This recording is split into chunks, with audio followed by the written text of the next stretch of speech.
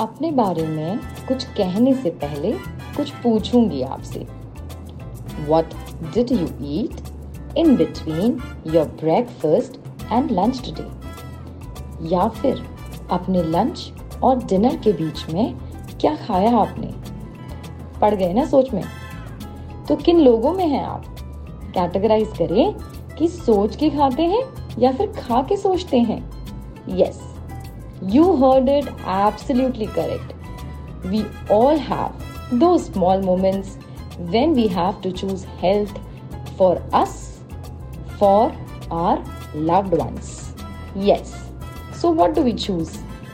I present to you NUTRIMADHU, which is nutritional munching, which is healthy, which is crunchy, which is tasty, which will not affect your waistline, किसी guilt trip में नहीं डालेगा आपको, और सबसे important बात, आपकी पॉकेट भी पिंच नहीं करेगा। कुछ बातों का मतलब, कुछ मतलब की बातें। क्या मतलब?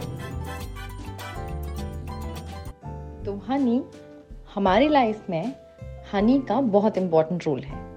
क्यों? क्योंकि सुबह उठकर जो सबसे पहली चीज हम लेते हैं वो है लेमन हनी वाटर। अपने बच्चों को सर्दी खांसी जुकाम में हम हनी ही खिलाते हैं। प्लस हमारे ब्यूटी रिजाइम्स में भी honey plays a very important role. But क्या श्योरिटी है कि आपका जो हनी है वो अनअडल्ट्रेटेड है?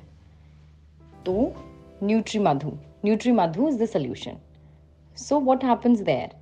You are getting the purest form of honey from the Himalayan jungles, right? And this honey can be in terms of apple honey, can be in terms of lychee honey, can be in terms of tulsi honey, can be in terms of people honey or neem honey. तो आज ही order करें honey for all your loved ones. Take care.